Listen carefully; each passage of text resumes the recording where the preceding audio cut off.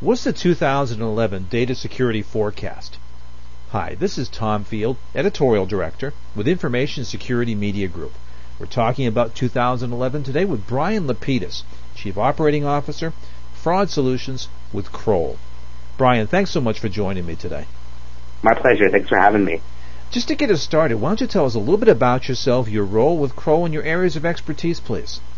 Sure. I lead Kroll's Fraud Solutions practice. We deal with data breach response and identity theft, helping consumers deal with the complications around identity theft. We work with both businesses and individuals. So, Brian, Kroll has just released a 2011 Data Security Forecast. What would you say are the major headlines of this study? I think they're twofold. I think the first one comes down to social networking. We believe social networking breaches will continue to make headlines, and I think this is for a couple of reasons. Number one, social networking is a really hot topic right now. You can't read the newspaper or turn on the news without stories around Foursquare, Facebook. All of these organizations are very prominent right now. Second, I think most businesses haven't done a great job of defining protocol for their employees around what's acceptable or not acceptable to disclose concerning their jobs on social media sites. And finally, I think individuals continue to have a perception that even though they're posting things on social media and social networking sites, that is somehow private. And the reality is, they're essentially placing a window on their world, allowing people to look right in and see everything that they're posting. So, Brian, as you look at the forecast and the results, what surprised you?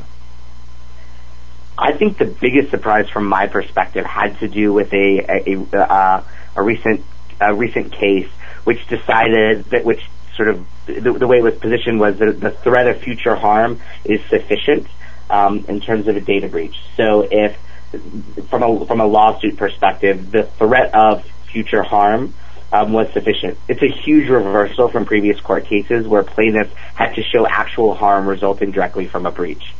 Interesting. I also would say that an additional surprise was, the enforcement date of red flag rules finally finally came into being at the end of 2010, but not so much fanfare. It just sort of happened.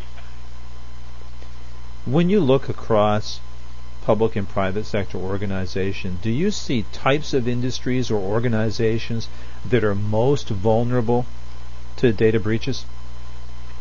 I mean, I think data breaches and the thieves that and when the intent is to actually breach an organization, I think those criminals are equal opportunity offenders. I think the organizations that probably are at the most risk are those that are transitioning to electronic record keeping. So, healthcare, education, and probably even some in the utility space as well, because there's that transition to electronic record keeping. But from what you said about social media, I would surmise that any organization that is involved with social media, which is pretty much everyone, has got a vulnerability they might not be paying enough attention to. Sure. I mean, organizations, their biggest risk, right, is their employee base and what those employees decide to share from a social media perspective. Well, and I think the organization, has a challenge of, again, putting those policies in place as it relates to social media, and then making sure that the employee base follows them and being able to monitor that protocol to make sure that they are doing what they are supposed to do based on policy. And if you look at it in the concept of mobile phones, people have the ability to be on social media sites all day and not be on corporate hardware. And the challenge of social media and the mobile workforce really, this whole issue is compounded as it relates to data privacy and data breach.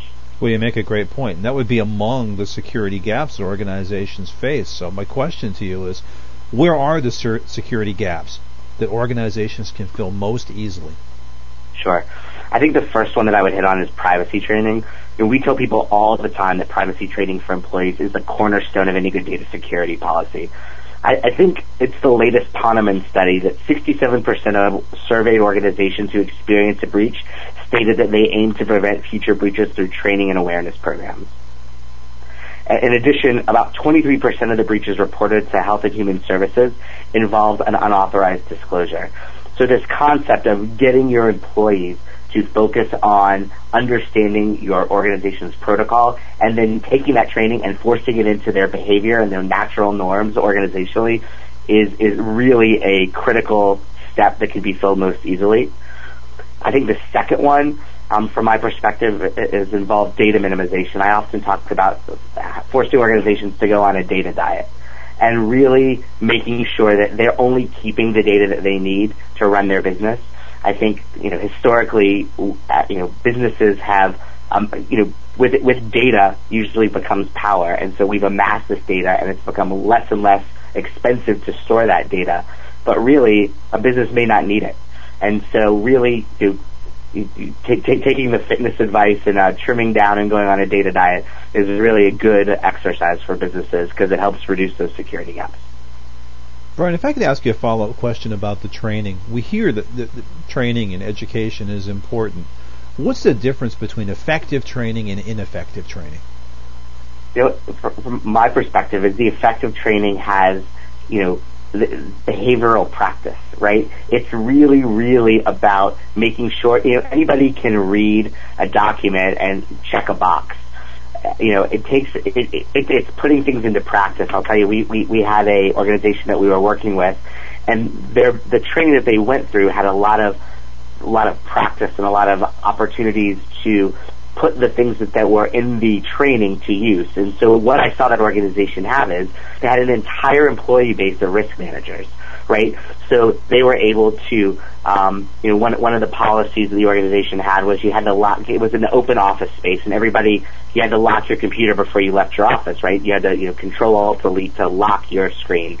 And when people left their screens open, the office had printed up flags, so all the employees were flagging the desktops to make sure that, if your neighbor didn't lock a screen, they were monitoring it themselves. And so it became a part of their culture, which really had a positive effect on their own data security practices. Oh, that's a great example.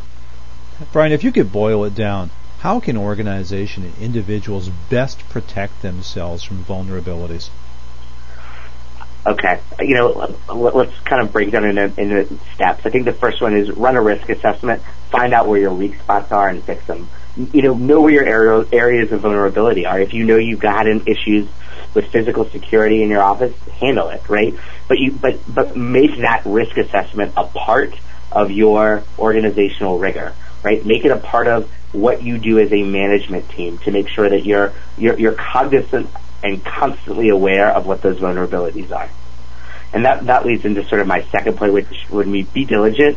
If it can't, employee training is really, really important. And I think, I've probably beaten that over, everyone who's listening's head a couple times. But, making sure that training translates into employee action is critical and a really, really key point in helping the organization protect itself. Next, know the laws that apply to your organization and make sure you've got, your own legal counsel and outside counsel on legal issues you've got questions about. And also make sure that you know what you're going to do when you have an event. Unfortunately, for a lot of organizations, it's going to be about what happens when you have an event, not if you have an event. So if you know how you're going to proceed when the event happens, it makes your organization handle it that much better. It reduces your overall risk, both from a security and a legal perspective, but also at the end of the day, you want to make sure that your reputation and your customers are handled correctly, and making sure that you have that program in place is critical. Well, that's great advice. Brian, as we've sat here for the last few minutes, we've talked about social media, we've talked about the need for education and training.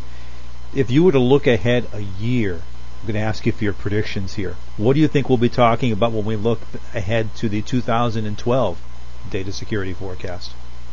So I'm far from a fortune teller. So these are really just sort of my opinions, I guess. It's a little bit of going out on a limb, but I think the big thing that's out there right now is this federal breach notification law. What that's going to mean and how I think that will probably come into play in 2011, but I don't think we know what that's going to mean for each state at this point. So I think it's something to be cognizant of in 2011, but I think we should probably talk next January and see what the implications are. Very good, Brian. Now, for people that would like to know more about the Kroll 2011 Data Security Forecast, where can they go to find that? I think there are a couple ways they can find out more information. I think the first is to check out our website, which is www.krollfraudsolutions.com, or they could call us directly at toll-free 1-866-419-2052. Very good. Brian, I appreciate your time and your insight today. Thank you so much. Thank you. We've been talking about data security. We've been talking with Brian Lapidus, Chief Operating Officer with Fraud Solutions at Kroll. For Information Security Media Group, I'm Tom Field. Thank you very much.